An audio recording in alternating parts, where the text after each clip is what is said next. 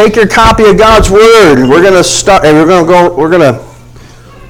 to have a little journey in the Bible. By the way, that's something the Lord has awakened in my spirit here recently. If we could turn to the title screen, please. Is it not in there? Surely it is. Should be right there. Got a new AV guy we're training. There we go. God's Demands Part 3. You should have, you need to get a bulletin with an insert in the back. Those don't have it. Look at me. That does not have it. Go in the back and get one on the thing. There you go. This is my son, and I'm training him to take notes. And so that's why I put that in the outline of the bulletin, as I want these young people to begin to take notes. All right, we're in the series on the 10 Commandments, going through the New City Catechism. And by the way, these are the 10 Commandments, not the 10 suggestions. In the Hebrew, they're literally called the 10 statements or the 10 words. And part of that reason is there's literally only 2 Hebrew words in each command. It's just the way Hebrew is a strange and interesting language. But that's just kind of how it works out for us. Oh, I was going to tell you before I got distracted over here. One of the things God's put on my heart lately is I need to do a better job as your pastor encouraging you to bring your Bible to church. And I know if you're like me, we all have the Bible on our phone. And I think that's wonderful. I wish we would click the Bible app more than we do the Facebook app. However, that being said, I would prefer you bring your physical Bible to church with you. Okay, and this is not my Bible, this is my prayer book. But there's nothing like having the physical Word of God in your hand. I'm trying to think. I think it was Vonnie last week as we discussed the 4th commandment at Wednesday night. I will ask you at sometimes to underline certain words in your Bible and to circle some words. So you need to get a physical copy of God's Word, and you need to bring it with you. And bring it to God's house with you. It's really important. This needs to be your prized possession. If we had this in our hand as much as we had our phone in our hands, we'd look different. Someone once wisely said, a Bible that's falling apart usually belongs to someone who isn't. So let's get this book in our hand and then also in our heart. Okay? So bring it with you, underline it, mark it up, take notes. And I just want to encourage you to do that. My mom is doing something that I think is a phenomenal idea. When she gets up every morning and gets in God's Word, she takes a Bible, and for several years she'll take that Bible and she'll write all her notes in there, what the Lord's teaching her. And then a few years later she'll get a new Bible and do that again. And one of the reasons she does that is that when she goes the way of all flesh, she's going to pass those Bibles on to her heritage, to her legacy, to her children and grandchildren. That's a marvelous idea. So again, I'm not anti-technology. I'm admittedly not very good at technology, but I'm not anti-technology. But you can't do that with your cell phone. So let's get a physical copy of God's Word, and it's also a testimony. When people drive by on Sunday morning, they need to see a group of believers walking through here carrying God's Word in their hand. Amen? So, make your way to start off this morning in Exodus chapter 20. And it's really kind of simple today. And you can see why they called it the 3 words. Because it's pretty plain, isn't it? If you look at verse 13. Here's our 3 commands this week. Verse 13, you shall not murder, you shall not commit adultery, and you shall not steal. Just 3 statements. In the Hebrew, 2 words each. All of them with a negative connotation to them. They're telling us what not to do. Interesting overview here as you look at it. The third of those 3, you shall not steal, actually covers the other 2. And some say all of the other 9 commandments. In other words, you shouldn't steal your neighbor's wife and you shouldn't steal your neighbor's life. Right? Because committing murder is stealing the life of another person. Committing adultery is stealing the wife or life partner of somebody else. Kind of makes sense, doesn't it? So that's one of those all-encompassing commands. So we're going to just jump right in it this morning. And we're gonna just do these in order. And I want to say just off the top here, there's no way then I can do these. I would love to spend the time to take one a week and really just dive into it. And I've done that before years ago. But this doesn't allow me to do that. So I'm trying to take a broader view, if you will. So keep that in mind as we walk through this morning. Here's the first one. And it is found in verse 13. And it simply says, you shall not what, church? Murder. Now, if you have a New King James Bible like mine or a King James Bible, some of you say something different in there. It says, thou shalt not what? Kill. And I'm just going to say, I am no Bible scholar. I've never translated the scriptures myself. But that's really not the best literal interpretation of that Hebrew word. The Hebrew word is rasah, and it literally means to slay. It is better translated, you shall not murder. Now let me ask you a question, y'all smart people. What's the difference between killing, the taking of a life, and murder, which is also the taking of a life? What's the difference between those two things? Okay, well, murder's planned. What were you saying? Okay, so murder can be planned out, and it can be, but also in the scriptures it can happen. This includes manslaughter, which is not planned out in the Mosaic Law. Intent, motive. Okay, there's such thing, and we're talking about in a second about the just taking of life, but we're missing something. What's the difference between killing? Well, it actually does go back to that, and murder. What's that? Animal versus human, and that's where some have taken the extreme stance of pacifism, which I'm going to stand here before you and tell you the Bible does not teach a pacifist stance for Christians or for followers of Jehovah. You got to really take some things out of context to get there. My shepherd has a rod and a staff, and he uses them well. And by the way, so does your shepherd. I'm just going to say that. If anybody comes through that back of that door of this church with a weapon in their hands, your shepherd and several others will have a response. I'm just telling you that. And I think that is a biblical responsibility.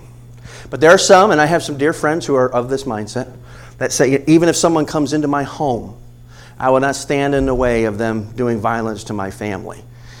And I would look that brother in the eye and say, I believe that is a sinful stance and a misunderstanding of God's word. So the difference between killing and murder is killing is, and get this word, the unlawful taking of human life. Other way around. Murder is the unlawful taking of human life. There is a lawful taking of human life. So it doesn't encompass killing. So here, let me just give you some scenarios and you tell me, is this murder, the unlawful taking of life, or no? A police officer returning fire. Someone taking a life in self-defense, or a soldier doing their job in a just war. Are those things constituted as murder? No. Now let me give you another list. Infanticide, the killing of an infant, whether inside or outside of the womb. Suicide or drive-by shooting. Would that be constituted as murder? Yes. Yes, it would, because it is the unlawful taking of life. You say, well, abortion's legal by man's law. I assure you today it is illegal by God's law and will always be so. And we'll talk more about that here in just a minute. So let me give you, from this sixth commandment, let me give you some biblical foundation. Next screen is Genesis 9:6. If you've got your own Bible, turn there. It does come up on the screen, but it's good for you to know where these places are in your own copy of Scripture. So Genesis chapter 9, verse 6, and look at it there. It says, whosoever sheds man's blood, by man, did you get that? By man, his blood shall be shed. Now, what this is here is it's giving you, and you need to get this, the biblical foundation for murder being wrong, a crime, and a sin. And it's vital that we as followers of Christ in the new covenant understand this reality. So that word for also means because. So here's your justifications. In other words, if someone kills somebody unlawfully, then then God has put civil authorities in place to see that that person's life should also be taken. You understand that? And here's God's reasoning. For in the what? What's that word? Image of God, He made man.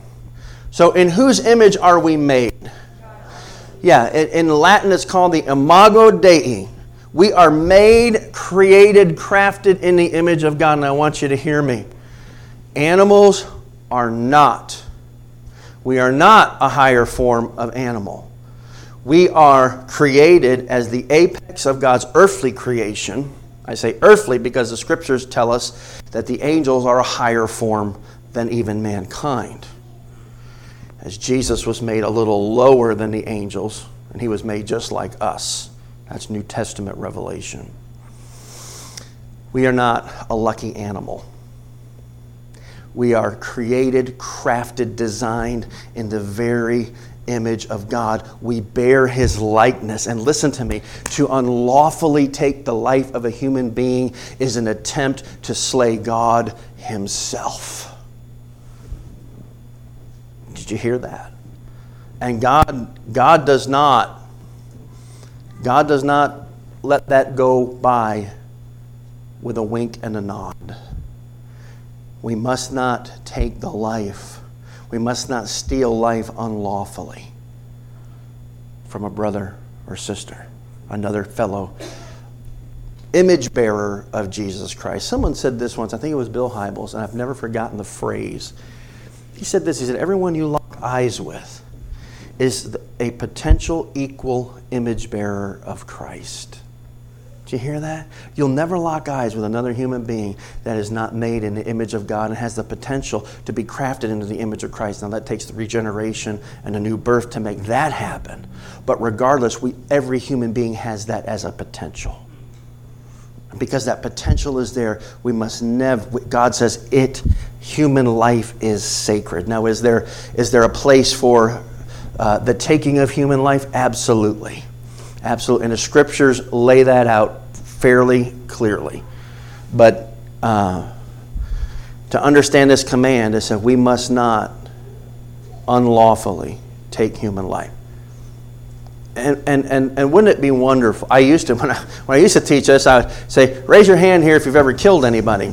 Because I would always assume no one ever had. And I started getting hands, and I thought, well, I'm going to just table that question. That's a little scary. We don't want to point the murderers out in the crowd. But here's the thing. So the penalty for murder is what? Death, right? So you murder, you die. Commit murder, you die. And I know you're all sitting there saying, I'm good. No, you're not. Because let's fast forward to the New Testament.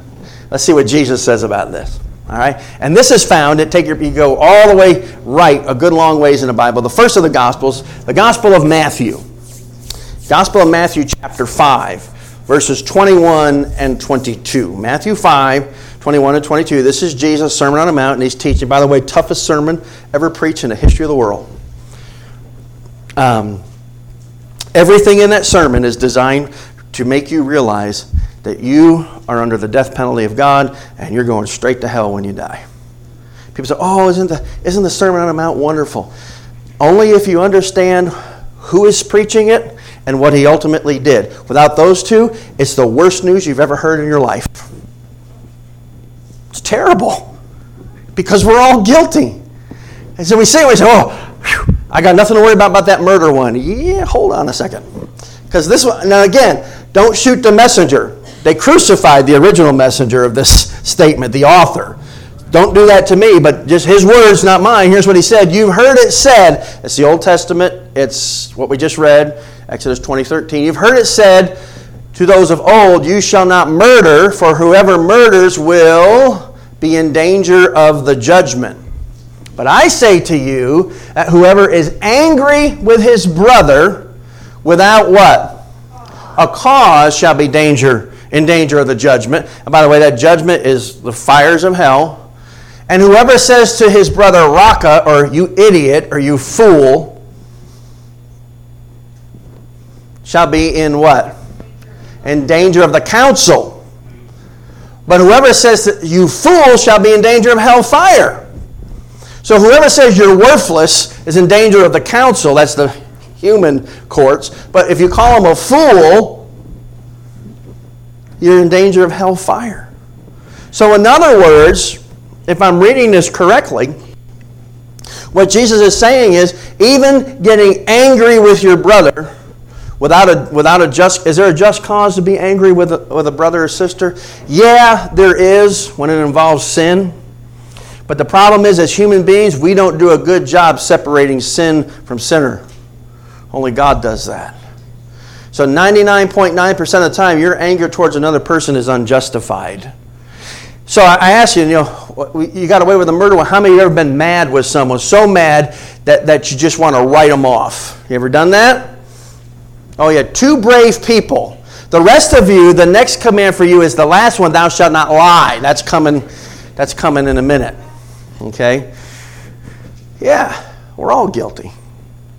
And people will say, God gave Moses the law, and Jesus comes along and he makes it worse. No, he didn't. Jesus brought it back to what the original intent was. See, the original intent of the law of God was to expose a heart that was fallen. Because listen to me, nobody takes another's life, nobody hates their brother or sister without it starting on the inside. No, what the old saying is, the heart of the matter is a matter of the heart. It's all inside. So Jesus is just taking it back to its genesis, to its foundation. Your guy's problem is you got a fallen heart. And if you're so mad at your brother you just want to write him off, that's just like murdering them. It's pretty rough stuff. Jesus wasn't playing around. All right, let's look at the next one. No adultery. Oh, by the way, do you remember the 6th commandment? You remember this? You shall not murder. 7th commandment. You shall not commit adultery. All right. A marriage is made up of 2 and not 5. Okay. Husband and wife, 1 contract, 1 covenant, 1 life. Till death do us part. All right. And it's pretty plain in there. There's an old Jewish joke that has been around for centuries. And it shows you the fallenness of man's heart and where this could be taken. But it says, when Moses came down from the mountain, he said, well, I got good news and bad news. He said, the good news is I got them down to 10. The bad news is adultery stays. And that just shows you the fallenness of man's heart, right? Marriage is between 1 man and 1 woman for a lifetime. Now, what has happened to that institution of marriage in our day? It's been turned upside down, hasn't it? And I would say to you, we have not been given a redefinition of marriage. We have actually removed the definition of marriage. We've had a removal of the definition of marriage in our culture. But God is basically saying here that adultery is out. Don't do it. Now, I want to ask you a question as we walk through all of these.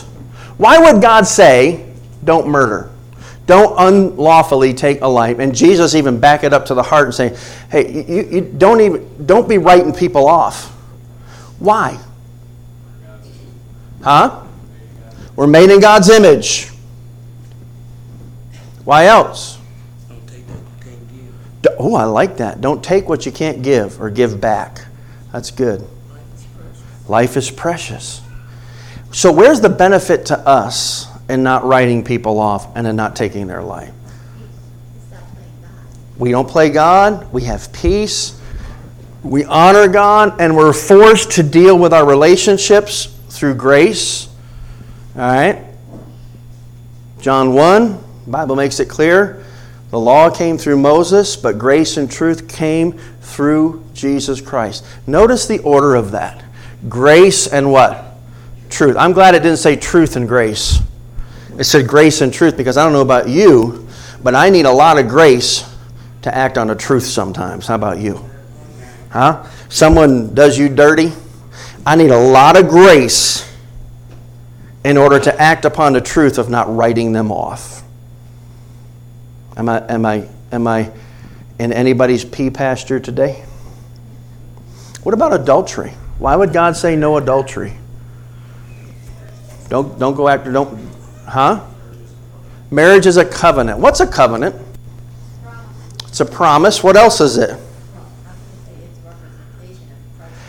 It is. And God uses that picture as a picture of Christ in the church. And it goes back to covenant. A covenant is even more than a promise. It's a contract. And God says it's unbreakable. Unbreakable. Now, God did give some excuses or reasons for divorce, but he gave them with a qualification. And the qualification is it wasn't always this way. We gave this writing of divorce because of the hardness of your hearts. But this is not the best way. And of course, that is for adultery. God takes this covenant seriously. Generally, when a man and a woman are in covenant together, and that covenant is celebrated in the physical coming together, at some point, based on the will of God, children are produced. All right? And would we not, cold-hard statistics will tell you that children growing up with a mother and a father in the same home are hands down have the best odds to go forward in life, be successful, not be criminals, and produce families like the one they grew up in. You say, well, I come from a family of divorce. Yeah, that's why it's grace and truth, right? God has grace for that. And we can change those patterns, right? We can, he restores the years the locusts have eaten, right? What was the penalty for adultery? Death. Death. And not just death in this life, death in the next. You're going right to hell. We don't like that. But that's not my words. That's clearly stated in the Word of God. And I know some of you sitting out there saying, I've been married for 33 years. Never committed adultery. We're good. Hold on. How about we go back to Matthew 5? Y'all not going to like Matthew 5 when it's over. I'm just going to tell you right now. How about we go back to Matthew 5 and verse 27 and 28 says this, you have heard it said to those of old, people in Exodus 20, you shall not commit adultery. And he had to go with verse 28. Verse 28 says, but I say to you that whoever looks at a woman to lust for her has already committed adultery with her where? In his heart, because the heart of the matter is a matter of the heart. Same penalty still applies, by the way. So whether you've committed adultery physically or whether you've committed adultery in your fantasies, everybody in here should be dead. Don't shoot the messenger. That'd be murder. And y'all are already in trouble. Right? And by the way, if you have children, you're never divorced. I'm just saying. You're always going to be in a relationship. And I want to be pastoral here and say, look, I get it. It's a rotten world we live in. And stuff happens. That's why it's grace and truth. Is there grace for you? Absolutely. Can you unscramble scrambled eggs? No. But hang in there. Be faithful. Exercise grace to that one who was once your spouse. And walk in the truth that God has revealed to you in His Word from this day forward. And you trust God for the difference. Okay? How about this last one? Number 8. Now I got the 8th and 9th up there, but we'll do the 9th next week. Commandment number 8 is you shall not steal. Do you remember this? 8, thou shalt not Steal. What does it mean to steal? Take something that is not yours. What else? What if you only borrow it? I had a hard time with one of my children on that. They said, well, I borrowed it, but I gave it back when I was done.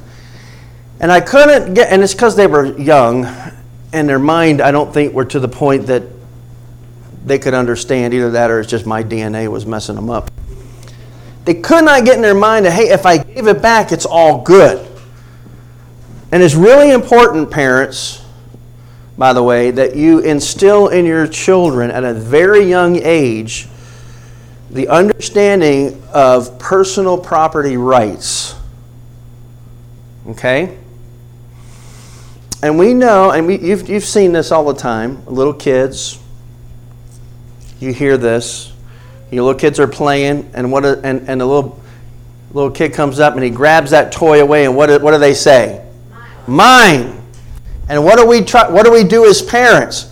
That's not nice. You need to share, and we take that away from them. Could I submit to you? We may be setting a standard for breaking the 8th commandment.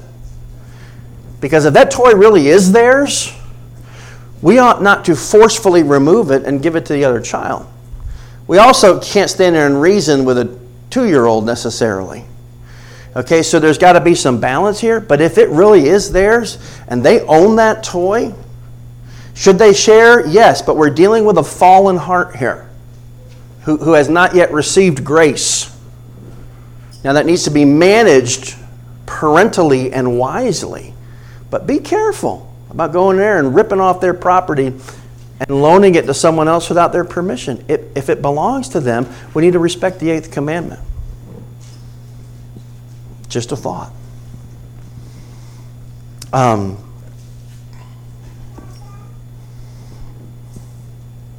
You shall not steal. Oh man, I could go on and on here. But it's massively convicting, and I'm tempted not to touch this at all.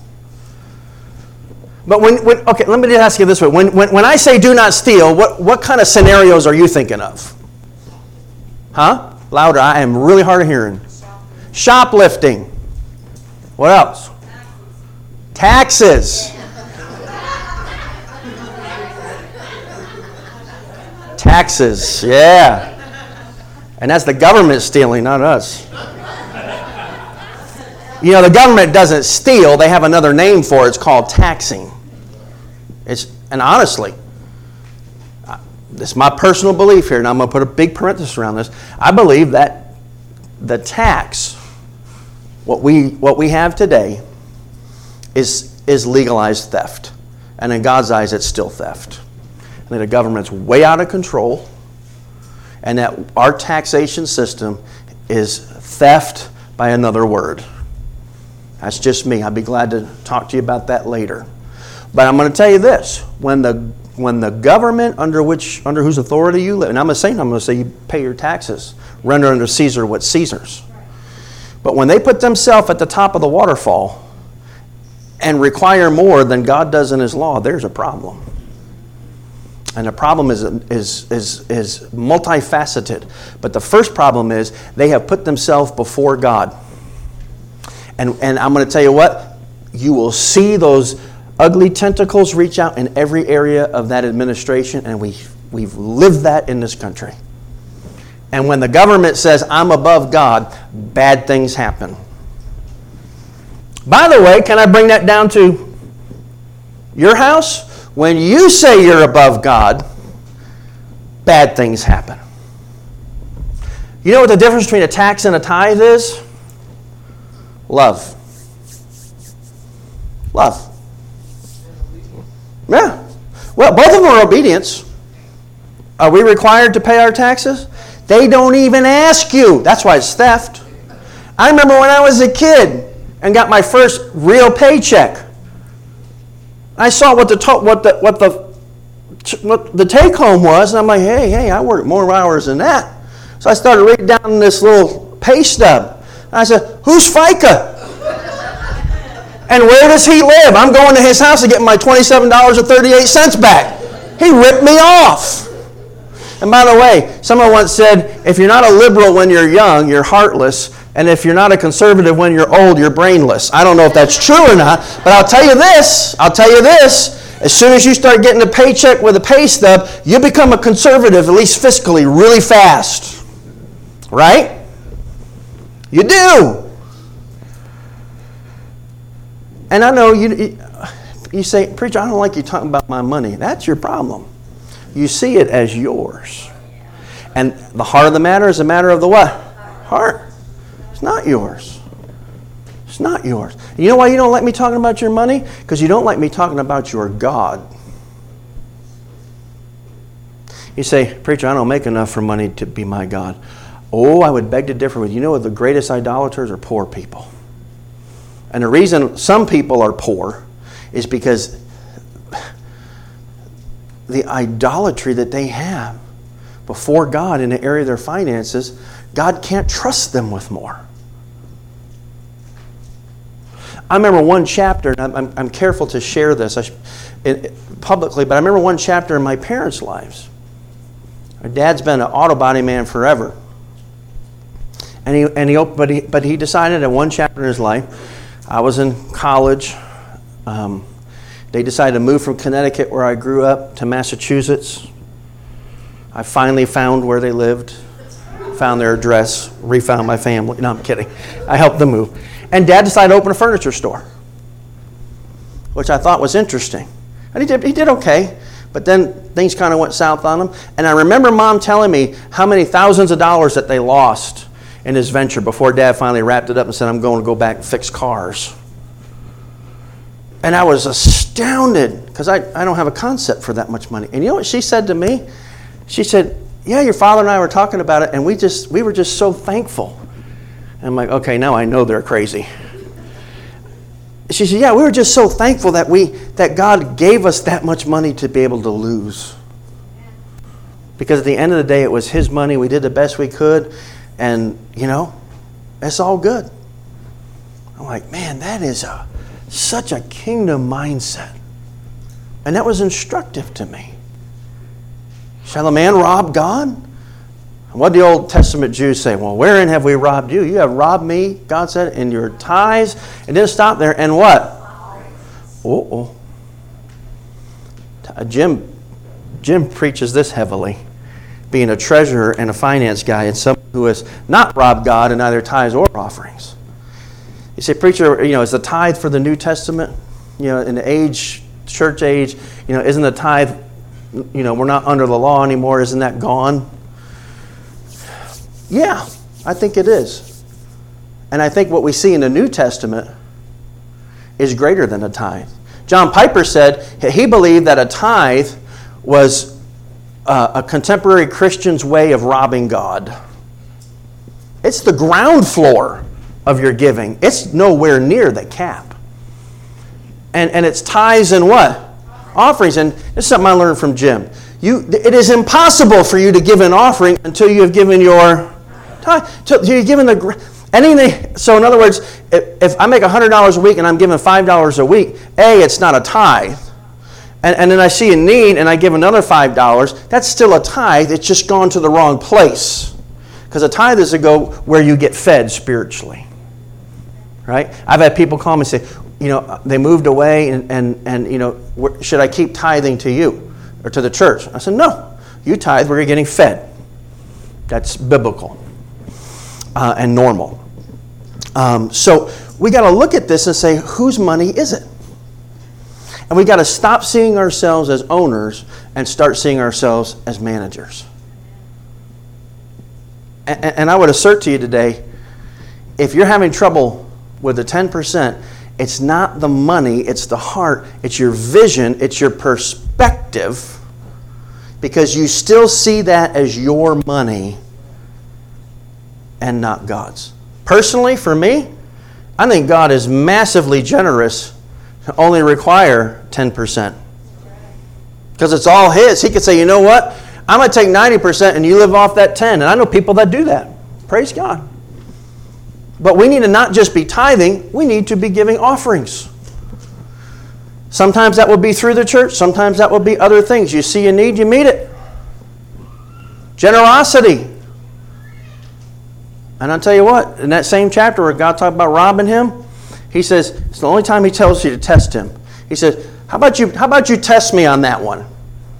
Go ahead and you give your tithes and your offerings. You develop a spirit of generosity and stop stealing from me and stop stealing the blessing from yourself. By the way, we steal from ourselves a lot. Stop doing that and watch. See if I don't. Don't what? Open the windows of heaven and pour out such a great blessing you can't contain it. You say, well, that's Old Testament. Yeah? Well, go to the New Testament and look at Peter, who's fishing all night long and catches what? Nothing. And Jesus says in the morning, hey, how about you cast on the other side of the boat? Everybody's an expert. And he does, and he gets a net so full that the ship is sinking. He literally couldn't contain it. Faith, with a proper perspective, always yields blessing. Now, it's not the prosperity gospel, it's just the gospel. And I've told you, the Lord's dealt with my heart about being stingy over the last year and a half. And I've started to loosen up. When God shows me needs and the Spirit moves me to do something, I don't go look in my pair budget. That's the program that I use. I don't go looking in there. I just do it. And I trust God for the difference. And you know what? God has proven himself faithful. He really has. I shared just with Elizabeth yesterday. That's something that's happened at the funeral home where I'm working. That's really different. And it's a financial blessing that was out of left field. I did not anticipate or expect. It's good. Don't steal. Because when we steal, we're saying, I've got to control things. I need this. God hasn't provided it, so I'm going to take it anyway. And learn to live with what God is. Really, the heart of theft is the 10th commandment. Don't covet. We'll get into that next week. Okay? Does the Bible say anything in the New Testament about stealing? Yes, very quickly. Ephesians chapter 4 and verse 28. Ephesians 4 and 28. Here's what the Scripture says. Should be there. Here we go. Let him who what? Stole what? Notice that. Steal how? What? No longer. All right, now look at that. What tense is the word stole? When did that happen? In the past. What tense is the word steal? Present. Okay, if you used to do it, stop doing it. What you used to do, you need to stop doing. Let him who stole, past tense, steal no more. Again, so what should he do when he has needs? Rather, let him, what's that word? Labor. Yeah. By the way, manual labor is not the president of Mexico. Manual labor is a gift from God. God designed a man to work, and I think to work with his hands. Because that's what it says. But rather let him labor, working with his what? Hands, that which is what? Good. Good. That means righteous. Righteous manual labor. Why do we got to work physically? So that he may have something to give him who has what? Need. That's an offering. It's right there. You can't get around it. It's easier to listen to me. It is easier for you to obey this command than to live with the consequence of its disobedience. That's true of all of the 10, but this one affects them all. I'm telling you, it's easier. You will go farther on what God allows you to keep than what you will keeping it all. I have lived far better on the 80% than the 20 or so that throughout the course of a year through offerings and tithe that God has allowed me to get. I'm living great. I've told you my mom and dad's testimony. Dad wasn't a Christian. when they got married. I don't know what Mom was thinking, but she knew that one day God would give them an awesome son. So she married him anyway. And so she went to this little Nazarene church in New York, and she was tithing.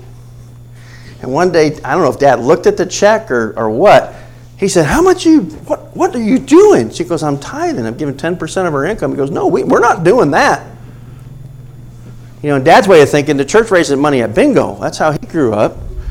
And it works. It's a great fundraiser. But that doesn't get to the heart. He said, no, we're not doing that. And so Mom quit tithing. And I mean to tell you, after a few weeks and everything going south, he said, start writing that same check again.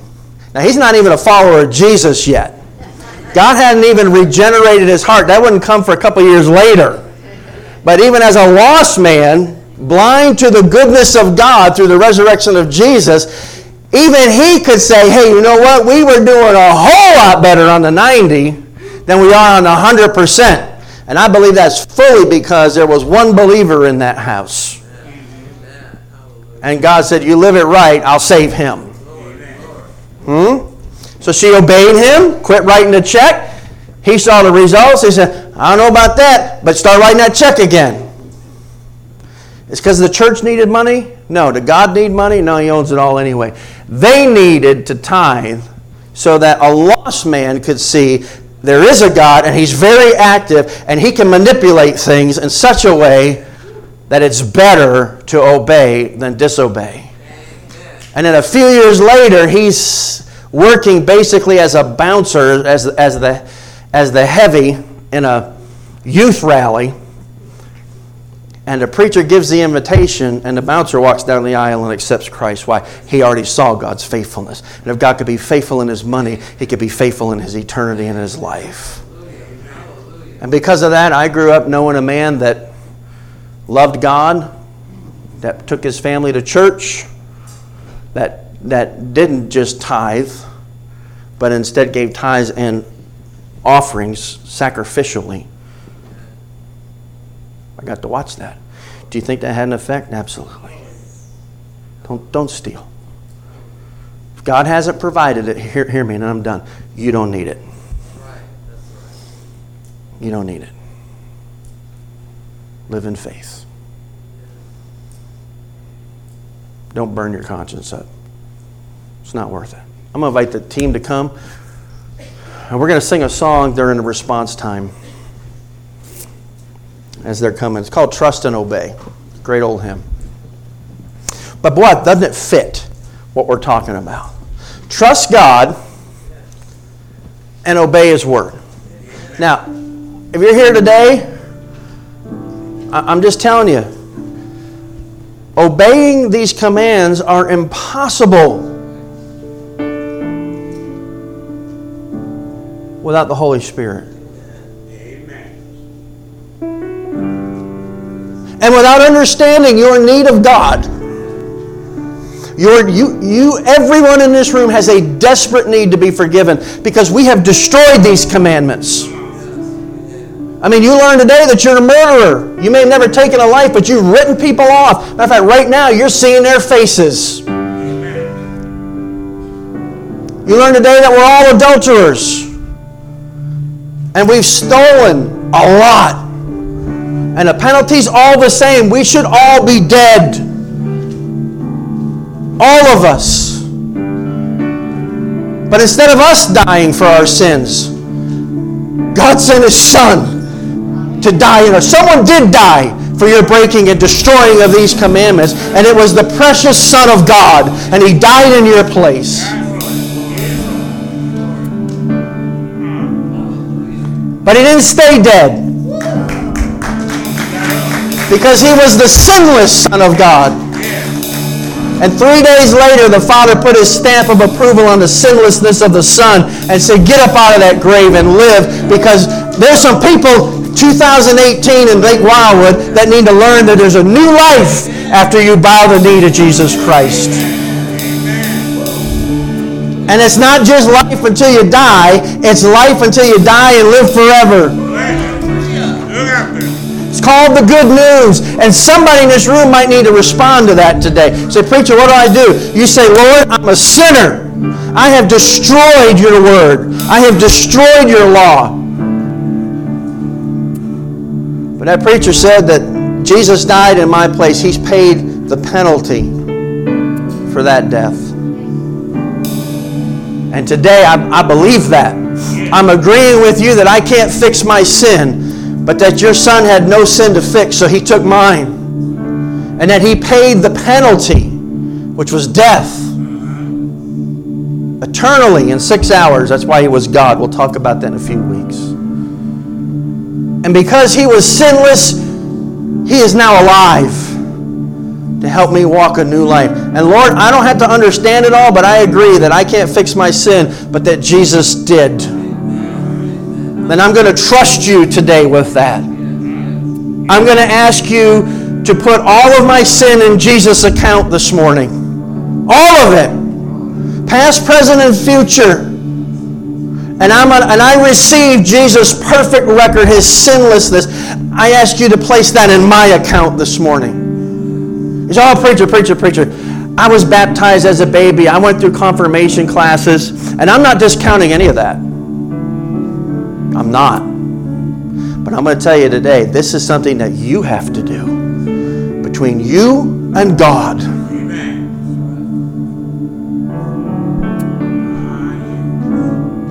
And if you haven't done it, you are an enemy of God. His wrath is still against you today.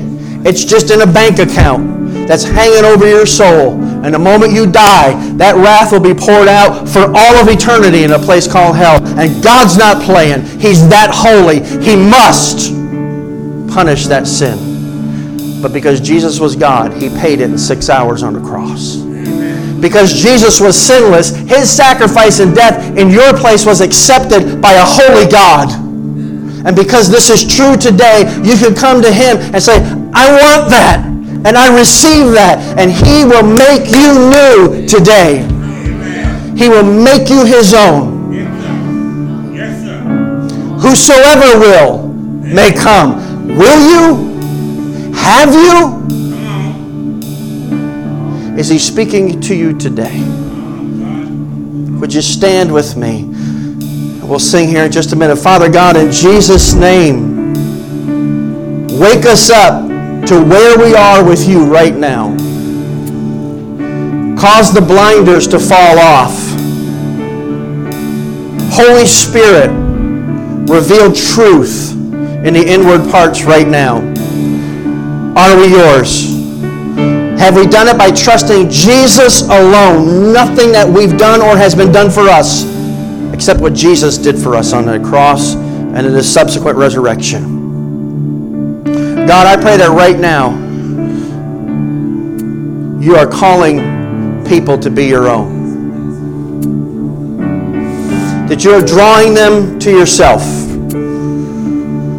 That you are putting to death who they used to be, so who you intend them to be can come to life. And we do that through trusting you and obeying. We trust that you're not lying. And we obey the gospel this morning by simply receiving the death, burial, and resurrection of Christ on our behalf. And then, Lord, there are those here today that are yours. They've had a problem with stealing. They've had a problem with adultery. They've had a problem with murder as defined by Jesus. Lord, right now there are some people who have in their mind, right now they can see the faces of those they have written off. And some of them, it's their own face. They're trying to pay for their sin and not accepting Jesus' death on their behalf. Lord, I pray that if you're dealing with people today, that they might even come to this old-fashioned altar and get it right with you. Teach us, like David, to be quick to repent and to be back in sweet fellowship with you in Jesus' name. If that's you, you come. You come, you make a confession of Christ today. You come today and deal with whatever God's put on your heart as we sing this song, when we walk with the Lord in the light of, are you walking with the Lord in the light of His Word?